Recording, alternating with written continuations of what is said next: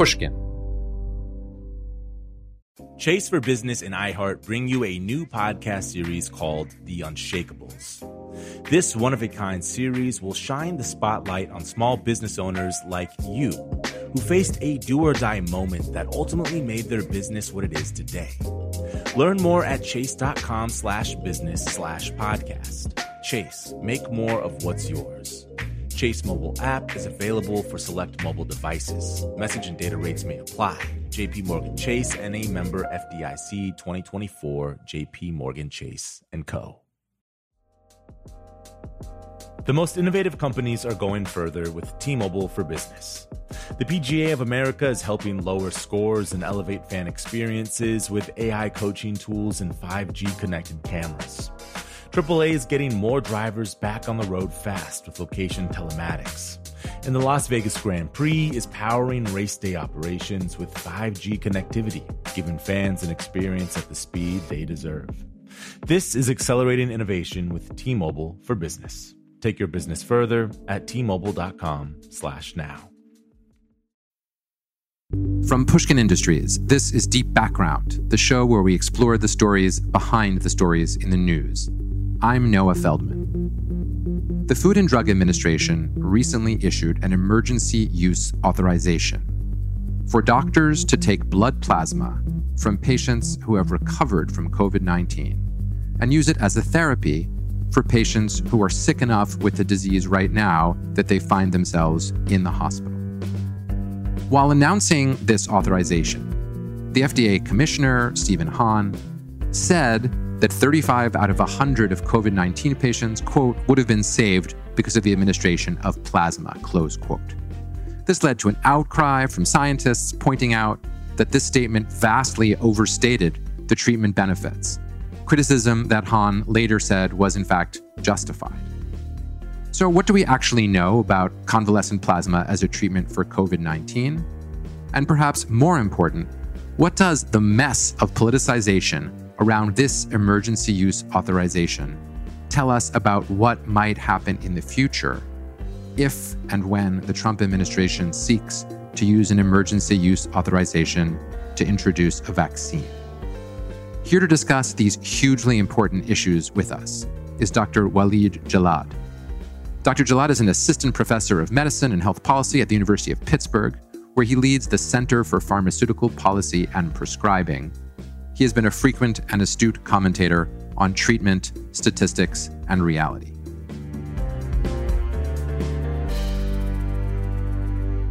Walid, thank you so much for being here. Yeah, it's my pleasure.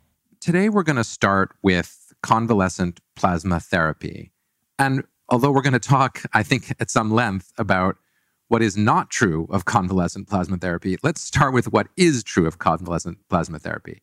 In your view, reading the data that has been made publicly available, what can plausibly be claimed for this therapy in terms of the effect that it could have on people who are ill with COVID-19?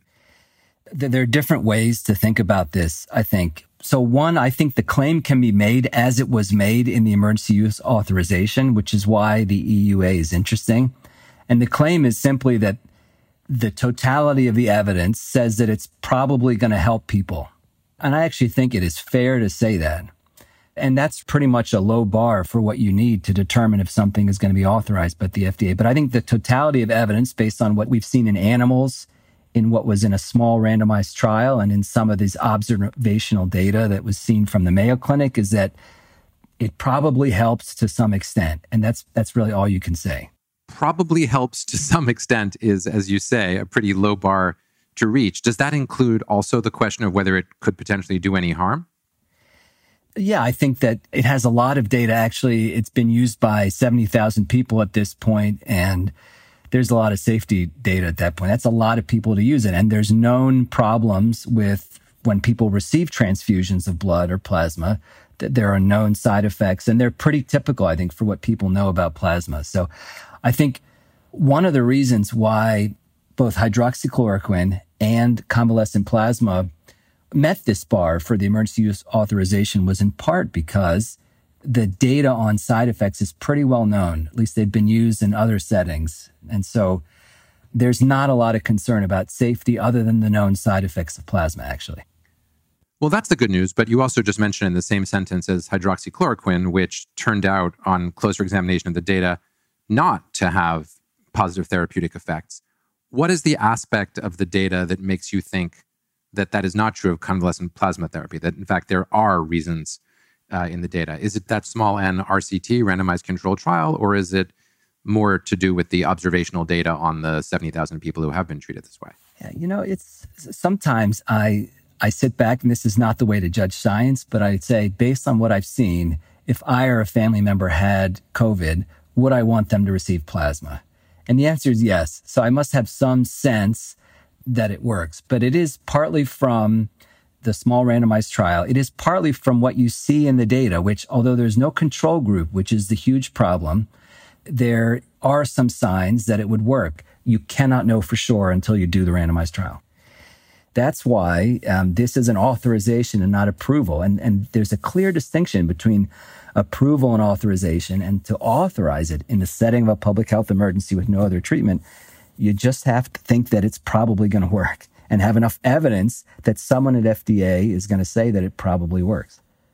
That's a hugely important point that you're making there, Walid, and I just want to pause and emphasize it. Emergency use authorization is its own category, and it's different from FDA approval. FDA approval has higher standards for whether a treatment is approved, and that includes real statistical, presumably RCT, randomized controlled trial, proof that it actually is working. Whereas emergency use authorization simply consists of the statement that there's more reason to believe than not that it's helping. Is that a fair distinction between the two? Yes, that there's reason to believe that the benefits outweigh the risks. And approval, full approval, regular FDA approval, typically requires a randomized trial. So yeah, that is a key issue with emergency use authorizations. The bar is lower. It's very different than FDA approval. And the other thing that's really interesting about emergency use authorizations is one of the criteria is that there is no other approved therapy to treat the disease. And what's interesting is that it's approved therapy. So even though remdesivir is the antiviral that is authorized also under the emergency use authorization, there is still no approved therapy. So as long as nothing is approved, they can actually still authorize what they need to because there is no approved therapy. While we're on the topic of emergency use authorization, let me ask you a question that I've been asked repeatedly by other lay people, and I have declined to answer because I don't know, but I bet you do know. When the time comes to try out for the public some of the vaccines that are being tested right now for SARS-CoV-2, is it conceivable that the FDA would do emergency use authorizations for the vaccines rather than issue full approvals? Because that would lower the standard of proof that needed to be met and would also presumably speed up the process. Yes. The answer is yes. And this is what I tell people is most people could care less about convalescent plasma. Most people will never get it because it's given to hospitalized patients. The reason why it matters so much is because of exactly what you mentioned, which is everybody is really concerned about what this means for the vaccine. The answer is yes, that a vaccine can, and in my view and others, likely will be authorized by the FDA through the same mechanism soon, actually, in terms of months. And there's a lot of debate about that.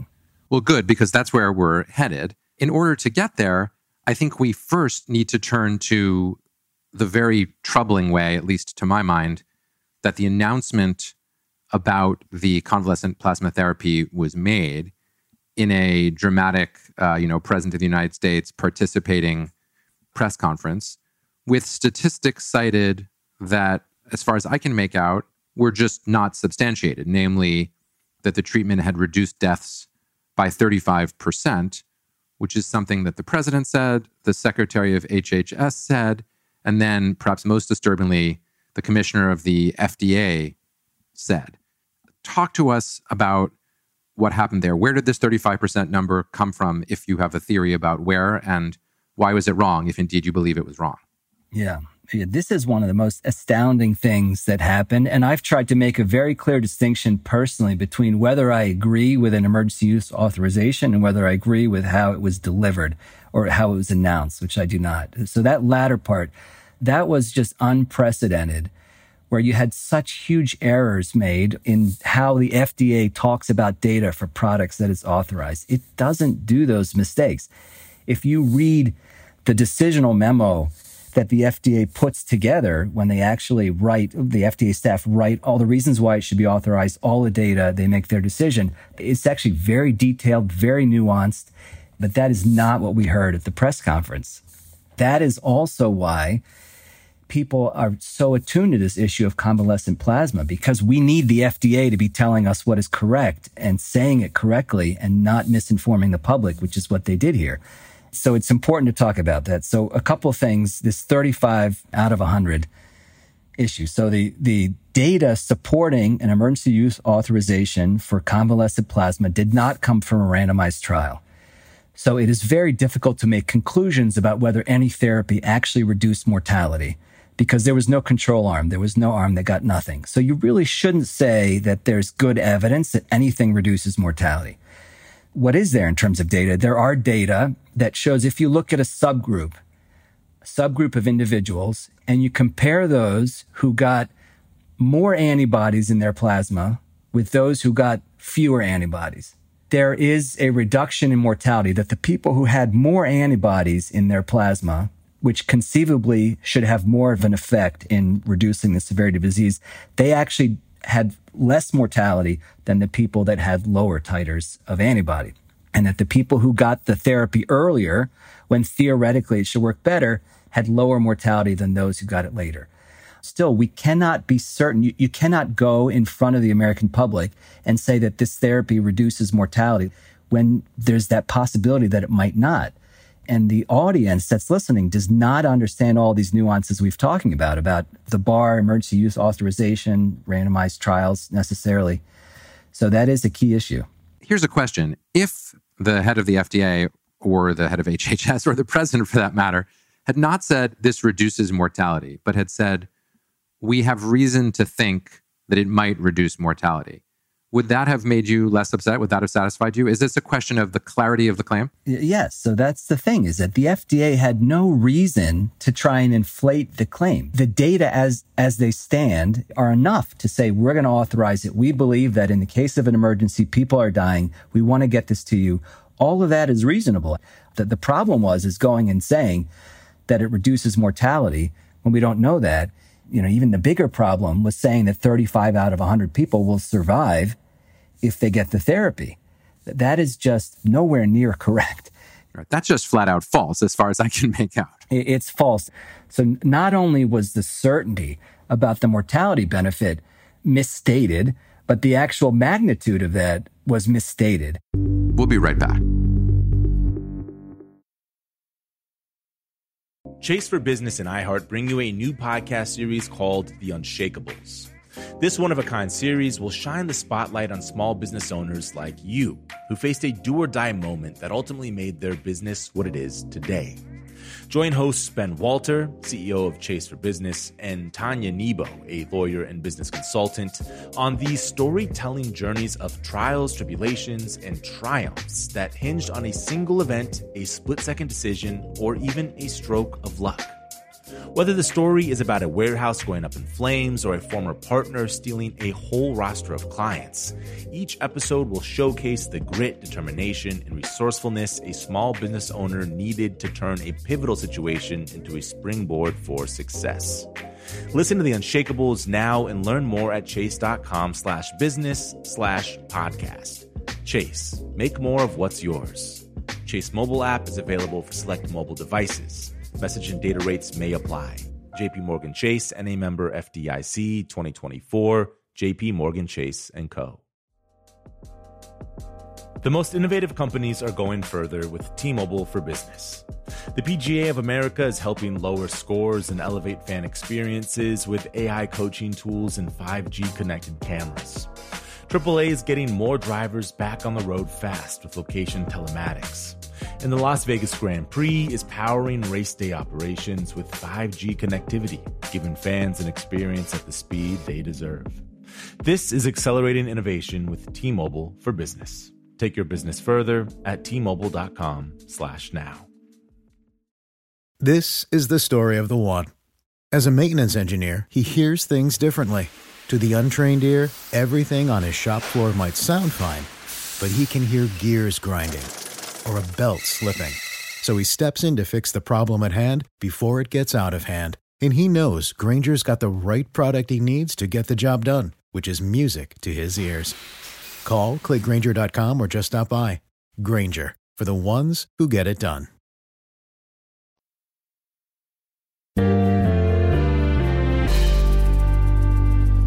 Let's turn now from what happened in this rollout to its implications for the really massive question of what's going to happen for vaccines. What consequences do you think this, to a certain degree, botched emergency use authorization rollout for the convalescent plasma has for the question of how much the public can, should, or will trust a potential emergency use authorization for vaccines? Yeah. One of the real problems we've had in the public health approach has been the politicization of the entire thing. The problem with what happened here is that it just gave an opening to even more politicization, even more criticizing. So it was the same thing with hydroxychloroquine. There was huge criticism of the FDA from one side, huge applauding from the other side.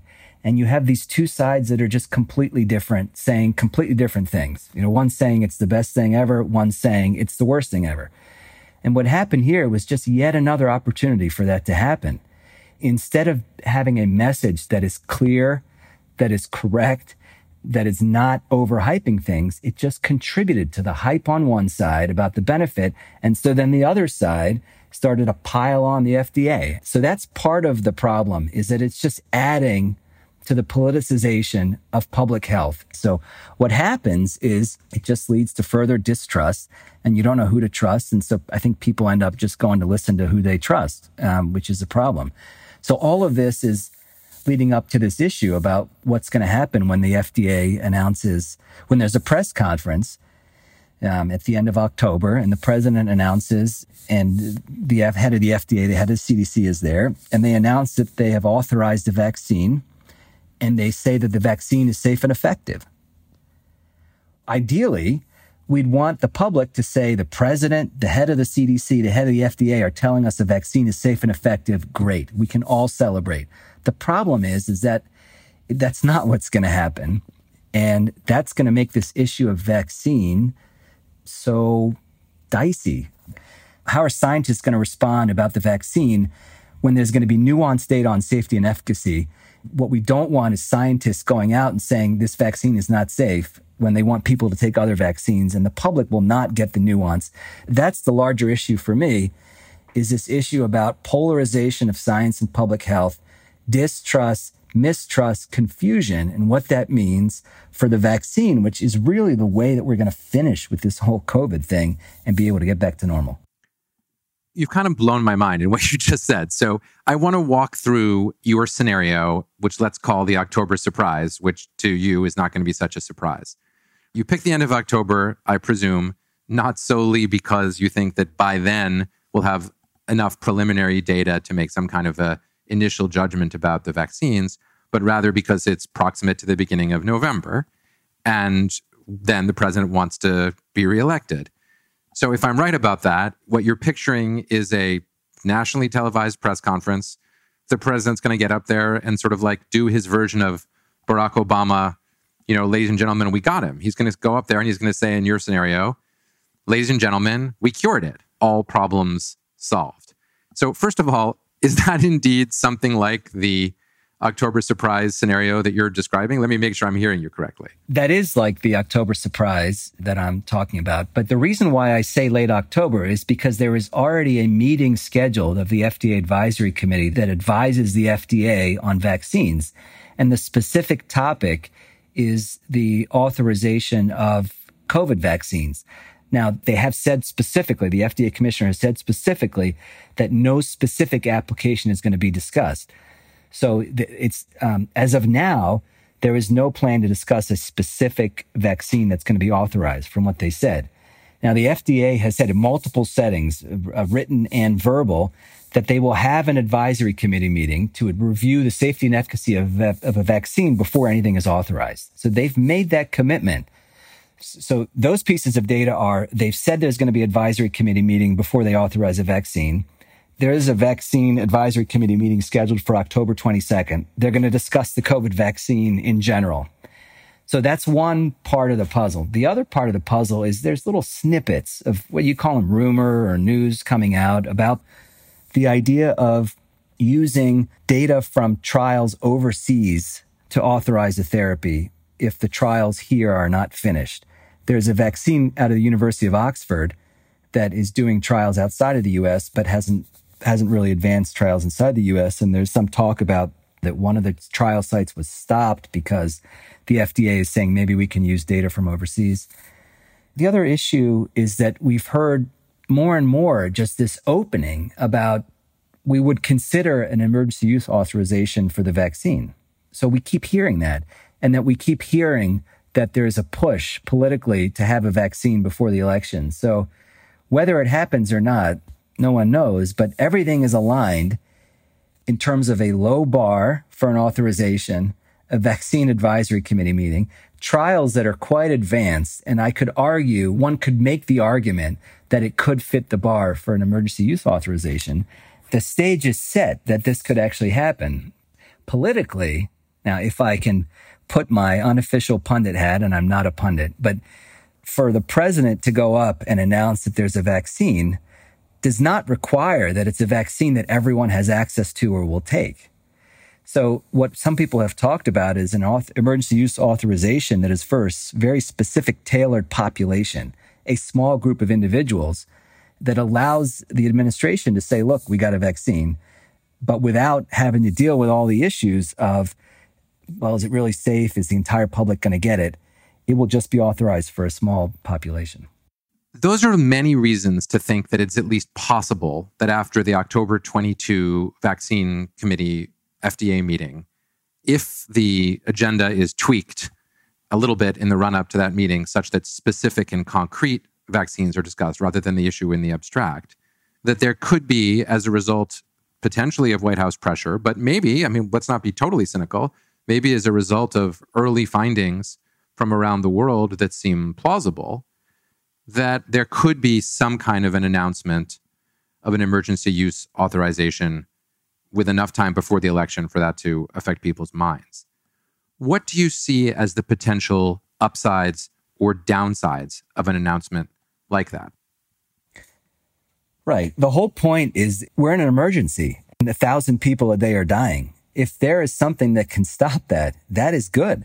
So the upside, if there is really good data from overseas and it just doesn't fulfill the requirements of a full approval in the FDA here, well, I mean, most people would agree that that should be authorized. That would require a full phase 3 trial that's completed, where you give it to enough people and you have enough cases to say that there really is a reduction in the prevalence of COVID or the severity of COVID if you give people a vaccine. And the FDA has made specific guidelines on how much of an effect they want. They want at least a 50% effect, 50% fewer cases among those who are vaccinated versus non-vaccinated. So that's a clear upside. If there is a vaccine that works, we feel good that it works, well then let's get it available so people don't have to wait for all the red tape to happen. Then you I guess it's a spectrum of things. So go down the spectrum a little bit and, well, the phase 3 trials are not completed, but they're almost completed.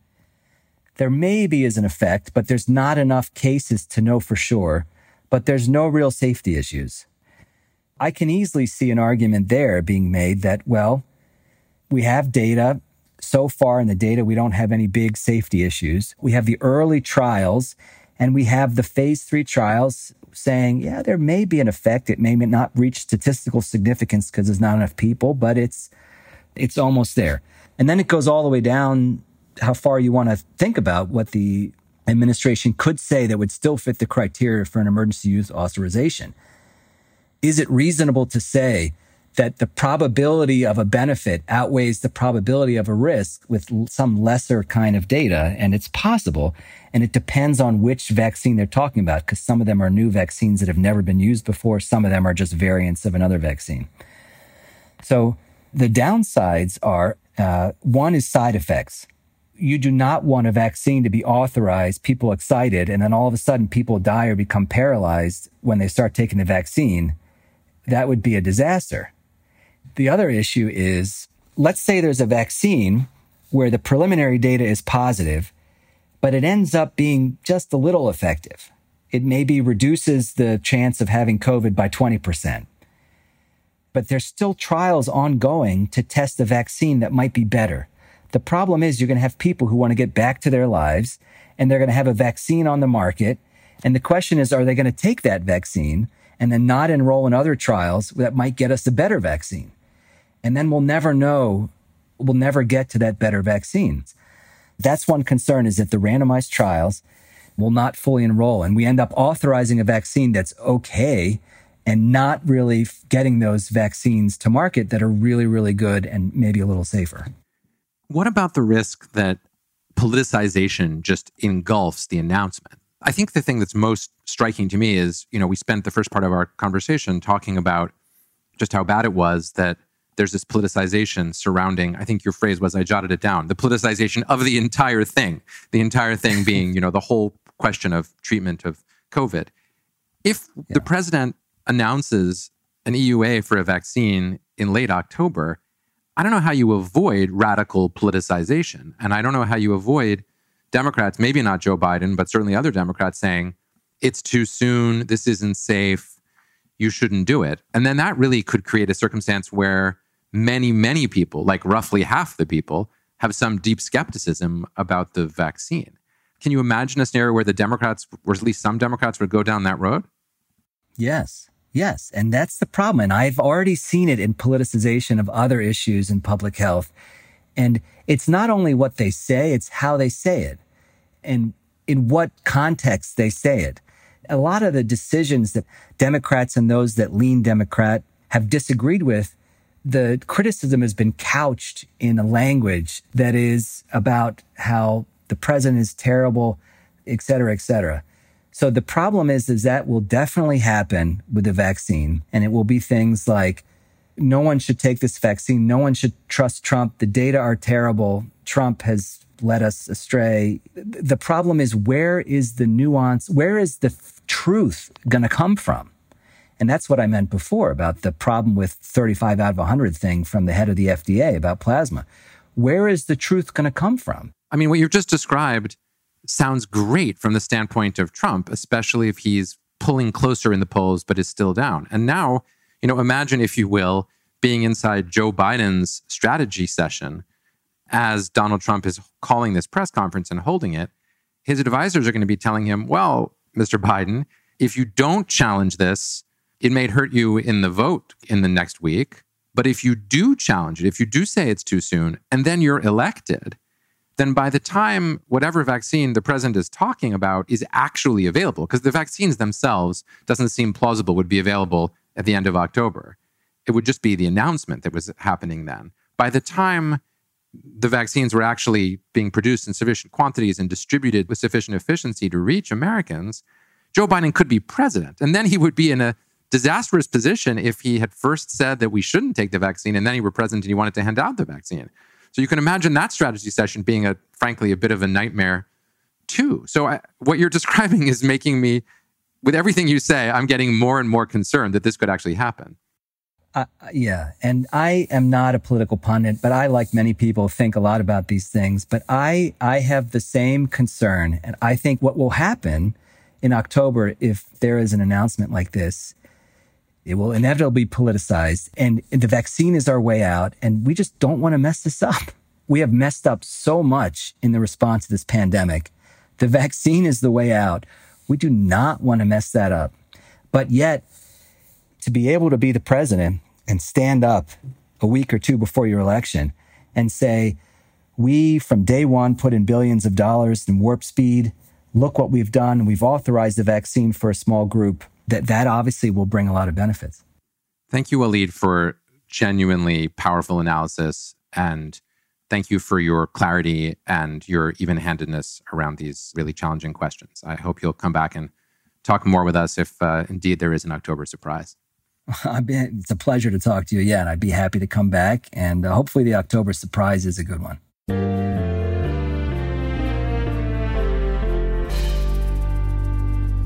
Listening to Dr. Jalad describe what went wrong in the rollout of convalescent plasma therapy was pretty eye-opening. First of all, he pointed out that when it comes down to it, convalescent plasma therapy may actually be a good thing. He supported and said it was correct for the FDA to issue its emergency use authorization. At the same time, he didn't pull any punches in saying that it was astounding and unprecedented for the head of the FDA to make flatly false statements about the degree of efficacy of a treatment and then not fully back away subsequently from those claims. Yet, for all the importance of these events, what most stunned me in my conversation with Walid was his very close to a prediction, or at least his alerting us to the possibility, that after the special October 22nd meeting of the FDA's Vaccines Committee, there could well be a presidential announcement of an emergency use authorization for a vaccine. Now, to be sure, we don't know whether that will happen, and Walid did not say that he knew that it would. Instead, what we were doing was trying to pull together probabilistic evidence based on the incentives of the parties, based on what had been said and announced publicly, and based on what we think Trump would like to do if he were able. It's important to note that Walid did not say that it would necessarily be a bad thing for the president to issue this emergency use authorization if indeed he did. That would all depend on what the data showed at the relevant time. We all want to get this vaccine to as many people as possible, even if, in practice, it seems extremely unlikely that vaccines would actually be available in October. Yet there is simultaneously a really significant risk that if a vaccine were rolled out too soon, it might crush public confidence in the FDA and eventually public confidence in the efficacy of a vaccine. And that, too, has potentially very serious public health effects. The upshot is that we should all be watching much more closely than I have been until this moment to figure out what the FDA is actually going to do at its committee's October 22nd meeting. And we should be watching the president's moves very carefully to see whether the White House thinks it has something to gain from an emergency use authorization then. At the same time, we'll all keep hoping that the data is good and that the vaccines work and that it is possible to get them to people as soon as possible. I make no secret of my desire to see Donald Trump out of office, but it's in the end much more important to save lives. Until the next time I speak to you, be careful, be safe, and be well. Deep Background is brought to you by Pushkin Industries. Our producer is Lydia Jean Cott, with mastering by Jason Gambrell and Martin Gonzalez. Our showrunner is Sophie McKibben. Our theme music is composed by Luis Guerra. Special thanks to the Pushkin Brass, Malcolm Gladwell, Jacob Weisberg, and Mia Lobel. I'm Noah Feldman. I also write a regular column for Bloomberg Opinion, which you can find at bloomberg.com/Feldman. To discover Bloomberg's original slate of podcasts, go to bloomberg.com/podcasts.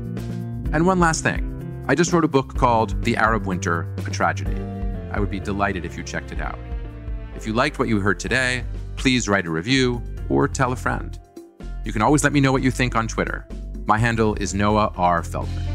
This is Deep Background.